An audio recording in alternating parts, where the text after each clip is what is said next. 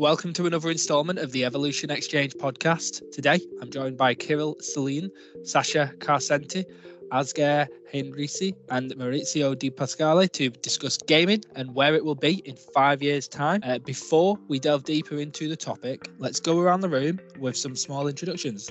Asger, do you want to kick us off? Yes, I can do that. My name is Asger. I am the CEO and founder of Axid Studios, where we make games, apps, and websites.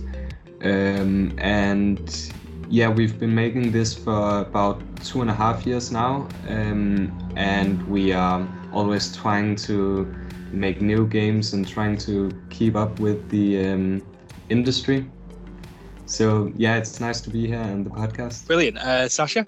Hello. I'm Sacha. I've been, I would say, in the gaming industry, I don't know, around 6 to 8 years, not really sure, not counting exactly. I've worked mainly for two companies, so Avalanche Studios and Fatshark Studios currently for the past 7 months. I work as a producer or product owner, you could say. So if people don't have jobs, I guess it's my fault. That's it. Yeah. Brilliant. Maurizio? Hello, Jordan. Hello, guys. Thank you for the invite. So my name is Maurizio de Pascale. I'm currently the CTO at IO Interactive, a company in Denmark making primarily Hitman games, which I hope you guys have played or at least seen someone playing. And we're currently working on a James Bond game that I hope you guys will play and enjoy when it's done. It's gonna take a little bit longer. Been in the game industry for more than a decade. Been at Ubisoft as well. Pretty much all AAA, and I'm a big gamer. So, thank you for having me here. Brilliant. And last and certainly not least, Kirill. Hello. So, hi, I'm Kirill. I've been in the industry for around 8 years. I'm the QA lead in the Koch media, which most of the people would know by Deep Silver and probably the newest one, the Prime Matter brand. That's a bit about me. Avid gamer, all about games. Brilliant. Thank you, everyone. I always take this opportunity as well just to apologise for how I pronounce people's names. My pronunciation is always terrible, so I do apologise to all of you. But now that we've got a bit of a context for everyone, let's move on to the topic. So you've all prepared a question or a statement on gaming and where it will be in 5 years' time. So we're going to go around the room asking everyone to pose the question and the reasons behind it. And everyone's going to have their own take on the situation and give their opinion. So let's start with Kirill. Yeah, so my question is that with all the recent hardware advances, how will it affect the gaming trends and genres in the future? Will it be all VR, cloud, all mobile? So it's kind of double question, I think, because it's not only about the genres and trends, it's also where to what platforms are we exactly going, because we have strong PC market, we have strong console market, we have rising VR part of the market, which is hopefully be growing much more. The cloud, the mobile, that's also quite impressive how they evolved in the last years. So how do you guys see it in the possible 5 years? Yes, I have something on this. And by the way, I have to say, Jordan, I was impressed by your pronunciation. I don't feel like we're the groups with the easiest names. So I just want I guess I don't think there will be ever, not in 5 years, one platform to rule them all kind of thing. And it's just to start with the platform part of it, simply because I think each platform kind of has its own audience, at least skewed towards one audience. If I just take myself, which is of course super anecdotal and not actually data, driven, but you can see this, if I'm on the go, it's pretty nice if I'm traveling to have my Switch or my mobile phone. But if I'm playing a competitive FPS, because I'm obviously very good at them, so then I'm on my computer. But a nice, let's say, adventure game, one player, then I enjoy being on my couch and on my TV and being comfortable. So I'll always think there'll be space for different types of platform would be my first thing. I think it caters to different people and different, even if it's not different people, different needs that they might have in gaming at specific points in time. In terms of like, like where will it be, like VR and cloud. I think cloud is probably for me the most interesting. Like, I don't know, like in how it's developing, because I think the Stadia of them all have at least popularized the idea. Like the idea, not necessarily like it's like hugely adopted. And I think it's just like a technical boundary that we have there. Like literally if we get the tech there, and obviously the games, if the games aren't available on the platform, doesn't matter. But if the tech is there, and it will be at some point, like I still think that would be a huge game changer for me. I think within, maybe if it's not 5 years, 10 years, like that's what I personally believe the most. Yeah, personally, I would agree on the cloud most probably is the one with the most possibilities to be the future. But we'll see.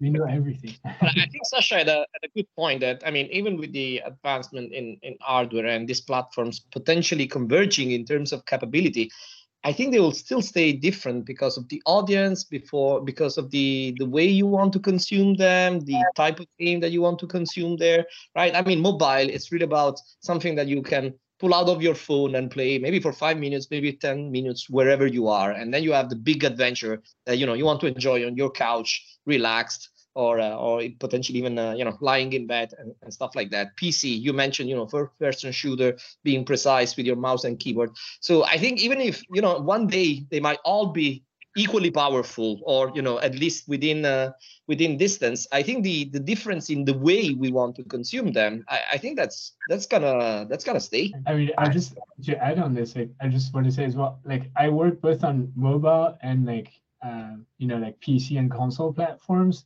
and especially with mobile, to take the on-the-go platforms, all you cared about, or like the main thing, was like day 1 to day 3 retention. Like, I mean, I think most of like the people here with like at least working on some premium titles know that like day 1 retention on like a PC or console game is not nearly as powerful. So I think that shows a lot on the behavior as well of the consumer, what you look at as important. Yeah, I mean, that's the business model playing there, right? Most games on consoles, clearly premium, paid up front. Mobile, it's completely the other end of the spectrum, right? Where most people these days almost expect things to be free. Agreed. Asger, have you got any thoughts on that question before we move on? Yeah, I think I agree on the point that the different platforms has different audiences. So I don't think there will be one specific VR or cloud-based in the future. Like you said, that it will kind of be all of them. But I'm kind of doubting that the cloud-based is going to be something big, because we've seen a big spike in VR games recently, but I personally haven't seen the cloud games kind of prove that they can get a big audience and expand the way that they should. I think we would have seen some more from them already if they were going to be expanding that much in the next 5 years. So I'm on the cloud base, I'm kind of doubting those. I'm more on the VR side and thinking that's going to be the next big thing. That is actually quite good point, because I have a bit like completely the different vision. That's like the VR is more not that big due to the fact that you have to invest so much more money into the VR set that works properly, and then like, at least from my perspective, and I think like a bunch of people would agree that anyways, all the games you have now in VR, if you compare them just to any other AAA title, visually they still a bit not to say bad, but kind of mediocre, I understand that it's a different approach, but it's just like, from that side on VR, it's too much expenses on the VR set, but then on the other side, on the cloud, you have to spend money on your internet, on the subscription, on the device you will be playing on, whatever it is. So, and like, especially speaking about the cloud right now, technologically, I think that's why it's not growing really that much, because technologically it's not that viable for a lot, like quite a big percentage of the people in general, because you definitely need a really good connection and in order to have a decent like frame rate and whatsoever, So it's quite a tricky situation there. Yeah. But couldn't VR be less expensive in the future? Because if you look at when VR was announced, we have like the HTC and PlayStation headsets, which is incredibly expensive and they basically suck. But we have the Oculus Quest, which is not that expensive. It's expensive, but it's also a really good headset. So, I mean, in the next 5 years, I think we could see some really good VR headsets, which could be less pricey than the ones that we have right now.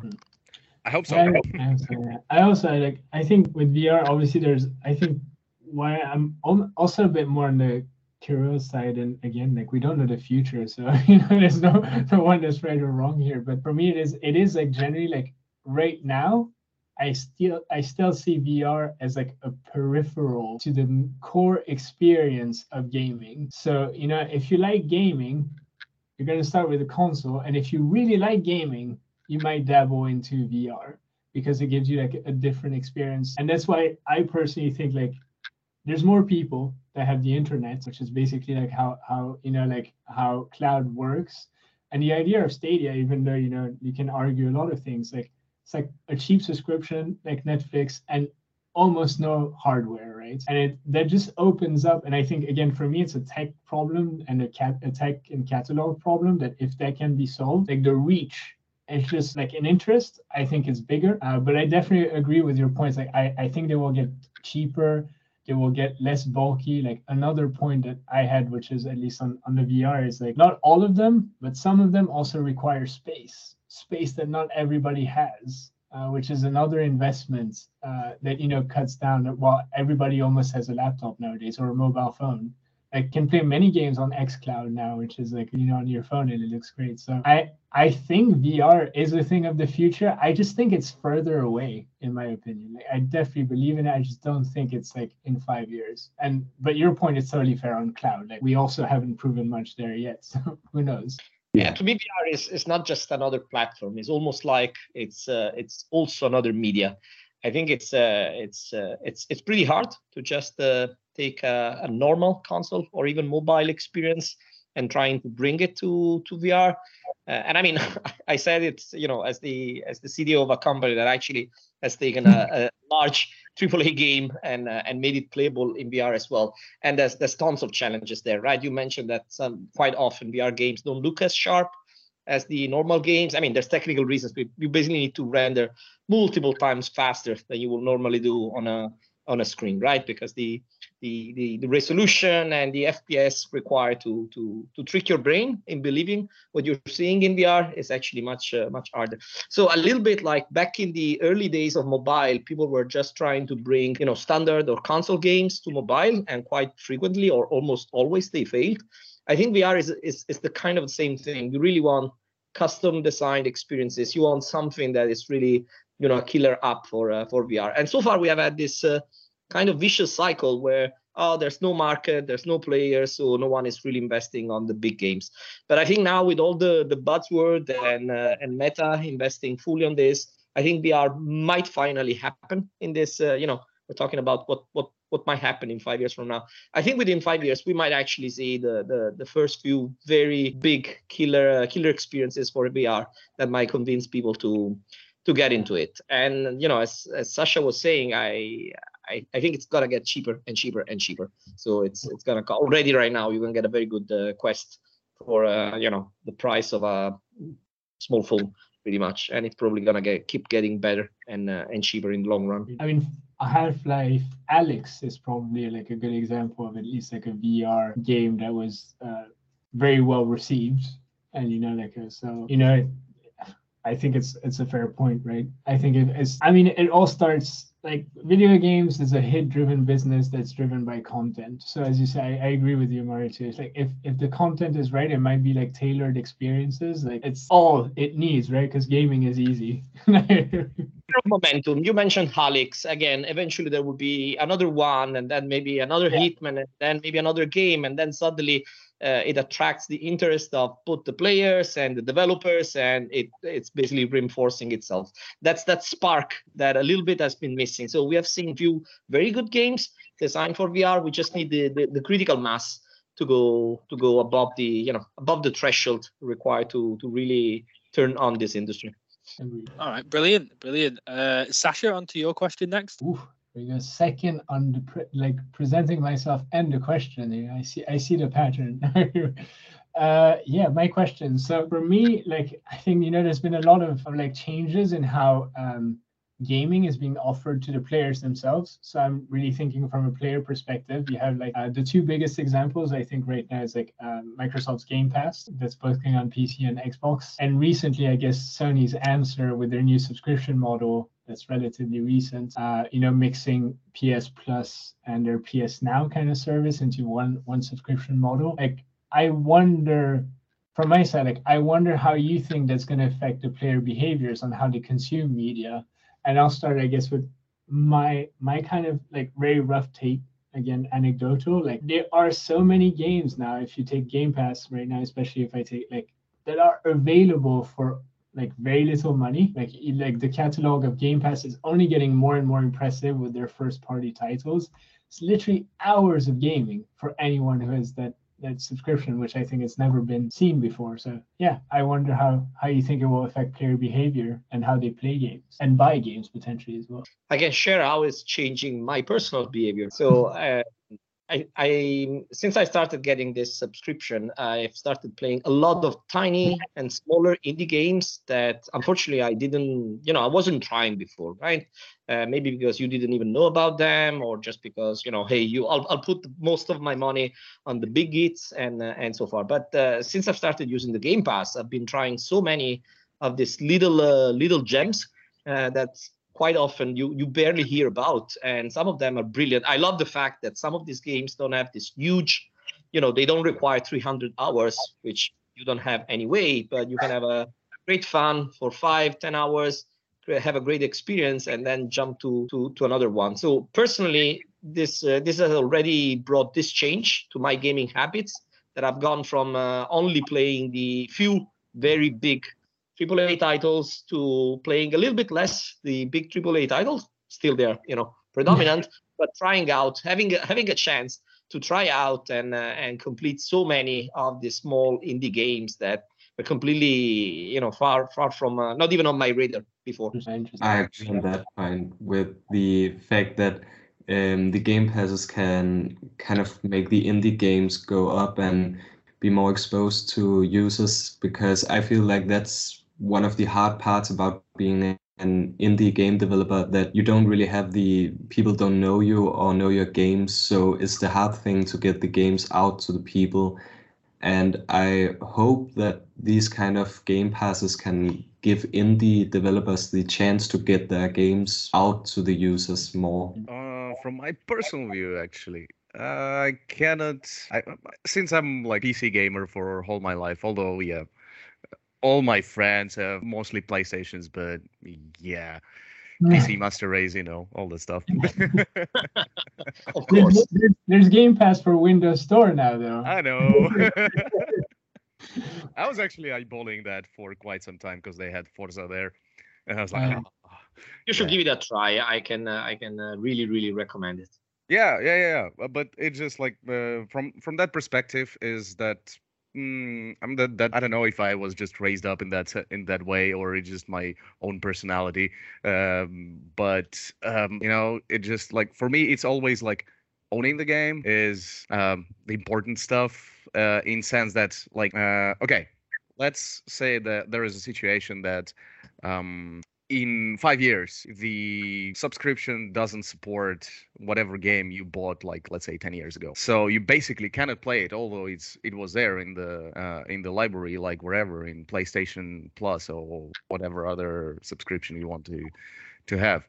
But if it's let's say, I don't know, Fallout 2, for example, or something like Ultima Online whatsoever, I don't think you will be able to run that. So that's another And apart from not really owning the game, but also the possibility of not being able to play that in some time whenever you want to get back to the game in several years. I think that might be a no-go for people like me or thinking in a similar way.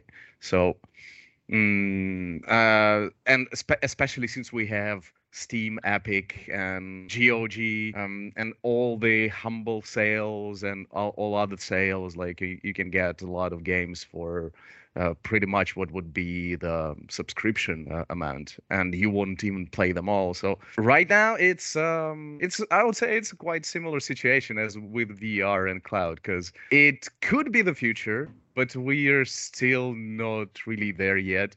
And personally, I would say that in 5 years that might be happening, that the subscription will be the actually way to go for games, and having the subscription on all the devices it supports. Interesting. I mean, I'd argue, at least for subscription, if you look at Game Pass, right, that we're already there to some extent. They obviously don't share the amount of subscribers that they have, right? It's part of, like, they don't exactly say those kind of things. But like, if we look at like like they shared sometimes like how many people play like Sea of Thieves, which is basically, you know, like Game Pass title, and other titles that are there. Like it seems like they have a lot of players already, you know, it's at least on the Microsoft ecosystem. Mm-hmm. I think the purchase of like Activision, Blizzard, you know, like Bethesda, I think, and having them free, which are like huge AAA titles, I think that's, you know, are going to come day one, at least is how they've presented it, right, on the platform. I mean, I'd personally argue that we might already be there to some extent, like closer than VR, in my opinion. Yeah, I'm not saying I'm right, like closer than VR or cloud. I mean, some games are cloud based when you play like through the. But yeah, and I just also the other take on like playing more games. Like I think I would tend to agree. Like I think we'll get to like a place where people that have less tolerance in how much time they spend like on a game initially, because they will have so many games at their fingertips. You know, like onboarding, I think will completely change, in my opinion, for how people like experience a game. Because again, like imagine you're on Game Pass, you don't like this game after 10 minutes, there's 200 other games that you could be playing.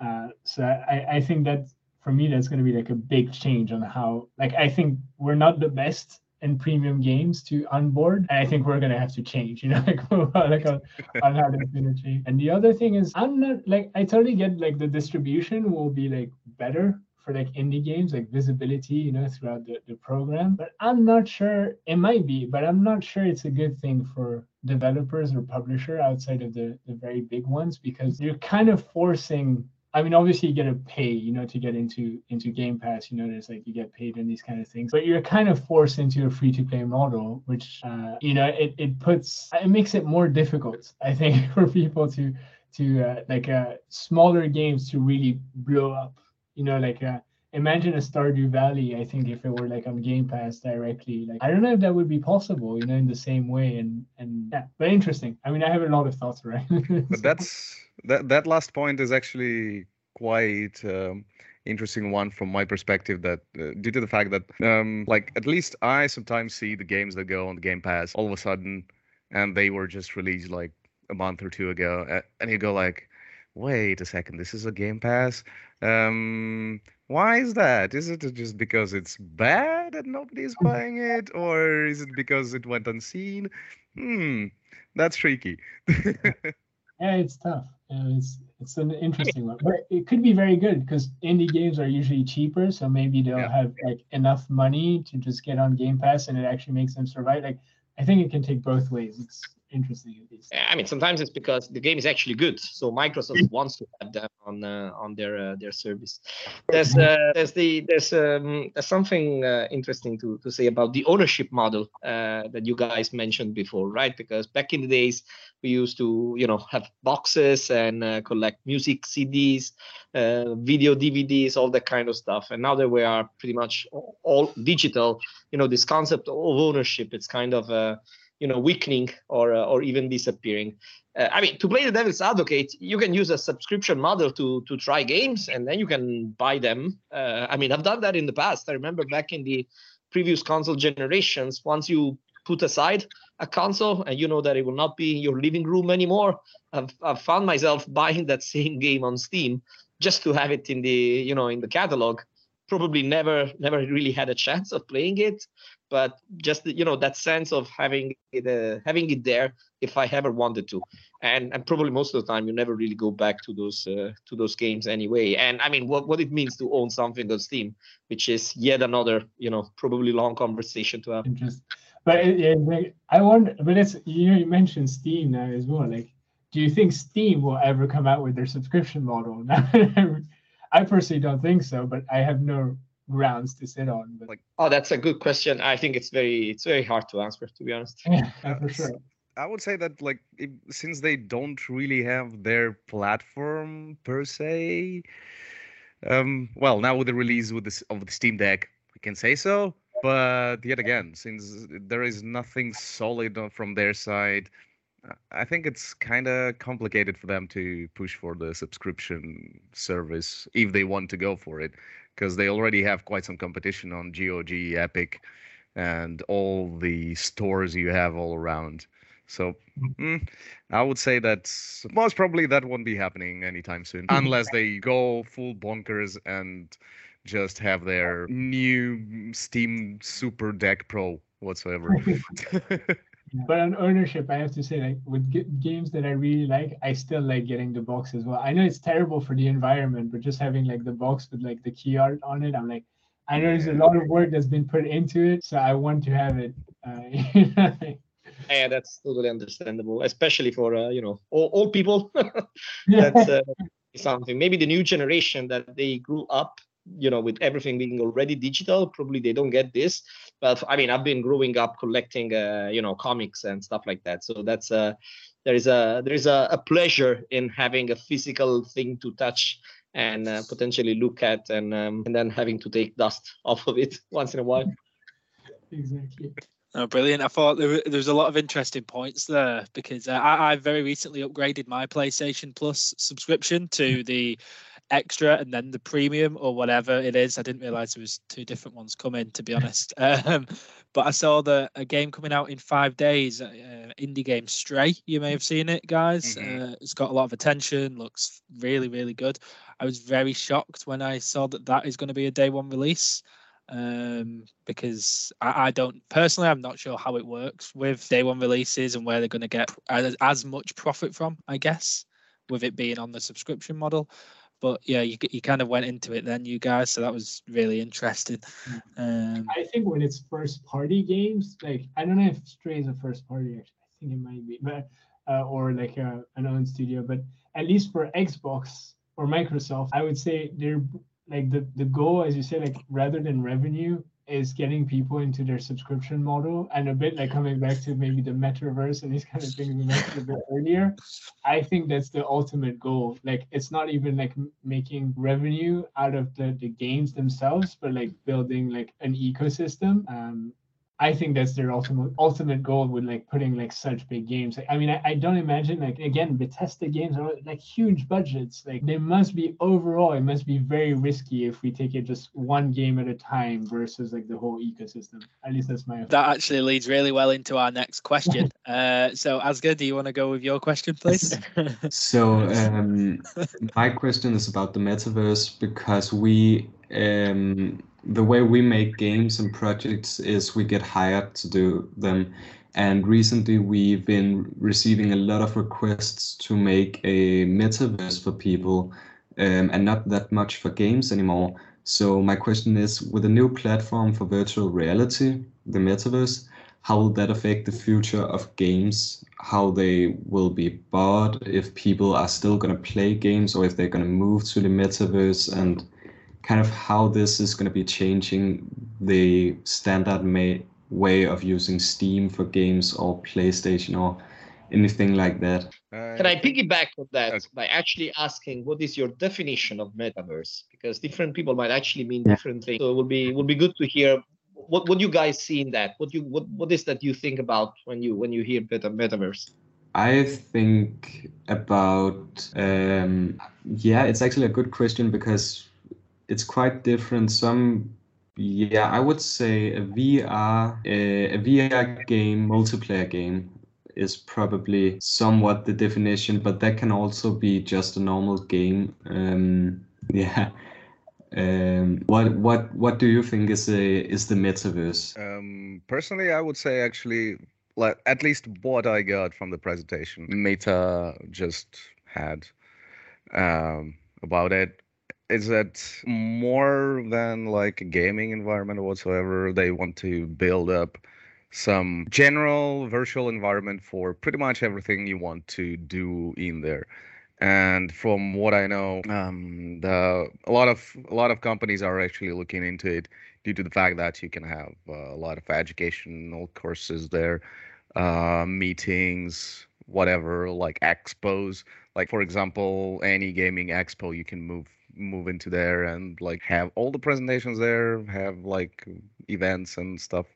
So I think the initial meta approach was that in terms of gaming, that is a very interesting question in terms where they want to go. Because so far we don't really have a lot of examples of VR, like I mean in the different genres. It's mostly what you have like Half-Life, Alex, and similar. So that is a bit complicated in terms that since we don't really have the audience yet, that's like as we said before, due to the fact that that VR is kind of expensive. I think that's an upcoming question to see in the future, right? So like we will see with what will people be demanding and how the market will react to that. Yeah. So I think for me, like if you guys say, what's the metaverse in gaming, I mean, there's an element of like persistence, I think in metaverses, so that you exist outside of what the primary focus of what you're doing. So if you take gaming, your primary focus is gaming, right? But if there's a metaverse around, let's say like, like whatever company that wants to do it, it's giving that yourself as a player, like now a persistence outside of that game. So it could be anything, right? It's all about growth. I would say it's like, oh well, these people are spending this much time gaming. Maybe because we want to keep them. The next step is that they do their shopping through us. Like their whatever. Like and then maybe do their work. So I think it's any element of like basically of persistence outside of what you initially started with. So I think that's why Facebook, well now which is like Meta, right? They're like, well, we have gaming, we have your social media. I think obviously creating like basically yourself as a persistent entity across everything. I think that's the ultimate goal of all the metaverses, is that you spend your whole life in one of them.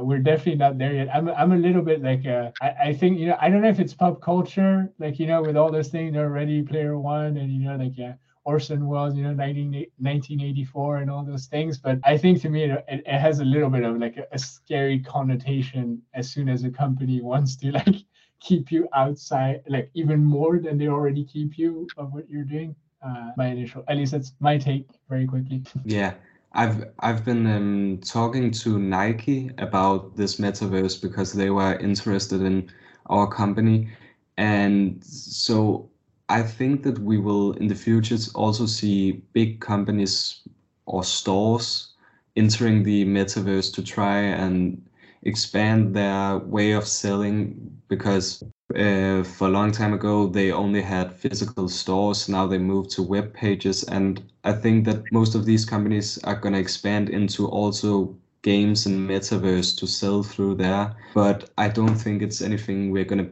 be seeing in the next 5 years. I think maybe we will see some prototypes or something in the next 5 years, but I don't think that it will be normal for stores to have their stores inside a metaverse.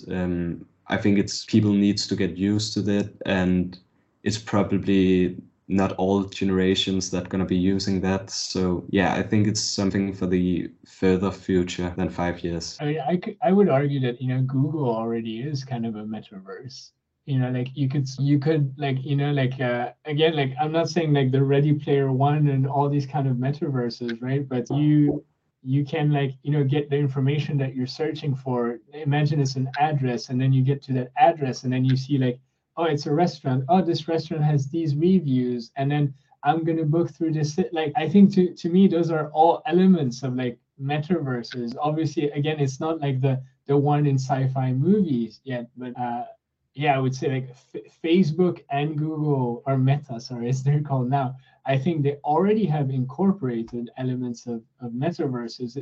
It depends a little bit, I guess, to Maurizio's point, like what is it, for you? Like, it depends how you define it. But to me, they've already started. They're just not sci-fi like. Yeah, I agree on that point. We're all defining it in a slightly different way, right? Yeah, agreed. Yeah. But I think it's scary. Like I just say like what I don't, again, like it might be pop culture. Like it's a scary idea, because ultimately the goal is to just keep you in one place doing everything. And I think that comes like, it's almost like the goal is almost a totalitarian goal. I mean, I'm sure they won't say it like this and they'll say no, but I have my small brain, it's not, like has a hard time like taking away that aspect of it. So I think it's slightly scary. It's very dystopian, right? And yeah. I mean, as much as I know, the term actually comes from the Snow Crash book from Stevenson, and it's a very fun book, so I recommend reading it. And it was kind of a satire, right? It was this virtual alternative reality where you will do basically everything. For new generation is what is described by Player Ready One or even Matrix, right? In a certain sense, it's probably something very close to the metaverse. And all these representations, they're pretty dystopian, all of them, right? Yeah. It's a paradise on Earth that humans have built. It's mostly like, a hell that the humans have built for themselves. Agreed. Yeah, exactly what I mean. But I mean, back on the original question, sorry for detouring the conversation, Asger. So your original question was, if these things, whatever it is, kind of comes to fruition, how it could affect the future games. I mean, to me, again, the description or the kind of idea of I have a metaverse, which is pretty much virtual reality on steroid and large interoperability, where you could probably, play content from Meta and on the same device or in the same experience play content from Microsoft or Sony or anything else. So it is kind of virtual reality on steroids in my view. So to simplify a little bit, I see like this might be the thing that brings VR finally to fruition, now that all the experiences are there and they can be consumed through a VR device. From a technical point of view, in theory, especially the interoperability, the ability of basically, enjoying or using content from different company, even on paper might sound simple, and even theoretically, it's not that complicated. The reality is that moving content between games is a nightmare, even for the same company. Doing content that is backward compatible, it's extremely complicated. Moving even a model between Unreal or Unity sometimes is painfully complicated. So there's quite a challenge there, even from a technical point of view, to bring this vision of the metaverse as a single unified platform that all encompasses to reality. I mean, I don't know if you guys remember. I mean, for some of you, like that's the game Second Life, right, which was like a big hit at the time, right? Which is like, I mean, I think to me it was like almost the start, because what you did in the game didn't, I mean, unless you were an addict, right? But it didn't directly impact your life, right? It was just like, it's literally just like living a life in a video game. And, like that's, there's been aspects which also shows that, like it was a hit back then, so like imagine making Second Life, except it is actually your life, Yeah, it's still around, Second Life, actually. It's still there. It still exists. I don't know if they have. Yeah, I remember the gold rush from big companies to just buy their space on Second Life. I guess most of the has gone burnt, but and the platform now is mostly for some niche kind of meta gaming that is still happening. But you have a good point. I mean, the metaverse might be this super cool alternative virtual reality, but it might also just become something like Second Life 2.0 or some kind of hash of that concept. Brilliant, and that leads us on perfect to our final question. Maurizio? Yeah, that's actually a topic that we have kind of touched kind of all along. So far, we've been talking about cloud gaming, been talking even about metaverse and VR and so forth. So more specifically on the cloud-based gaming, it's something we have seen different companies trying in the past decade. Didn't really work back then. Kind of remember OnLive, Gaikai being some very early, trying this concept very early on. This time around, it seems that there's a second wave, right? Stadia, Microsoft with xCloud, there's Luna from Amazon, and few more might also be trying. Sony is also trying that stuff. So it looks like this time around it's the big corporation that are taking a stab at it.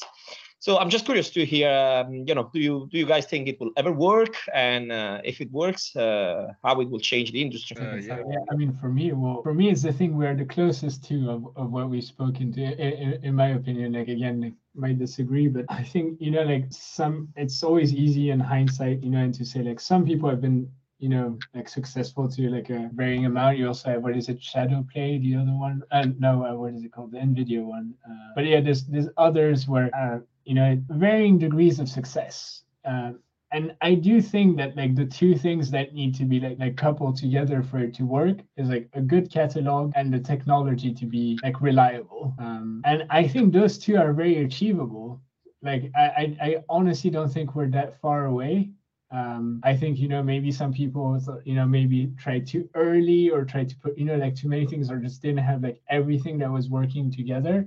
But as you said, now it's the big ones. And, I think one of the big corporations is going to crack it as like something that will be successful. I don't know if it will be the biggest thing ever, but I think we're pretty close, in my opinion, to that. Yeah, I would agree on that topic that we're pretty close, although there's still a bunch of issues at this moment with cloud gaming, since again, the technology, we're still not there yet. Well, we're there yet, but like it's not completely covered. Not everybody has a decent router. Not everybody has a decent internet connection, which is required for, like, if you want a 4K, yeah, come on. It should be top-notch stuff. And still, you're not really getting the 4K in the end, which is, yeah, disappointing. Yeah, that's, I would say that most probably in 5 years, if it continues at the same pace as it's been going the last, I don't know, 3-4 years, I think it might be a big one, because all the internet, new technologies like Wi-Fi 6 being implemented on quite a fast rate, surprisingly. I would say that, yeah, we will be there in maybe even in less than 5 years, and everybody will be just mostly on the cloud, because of course it's easier for everyone, and you can basically play, say so, on a shoe or whatever you have instead of a PC.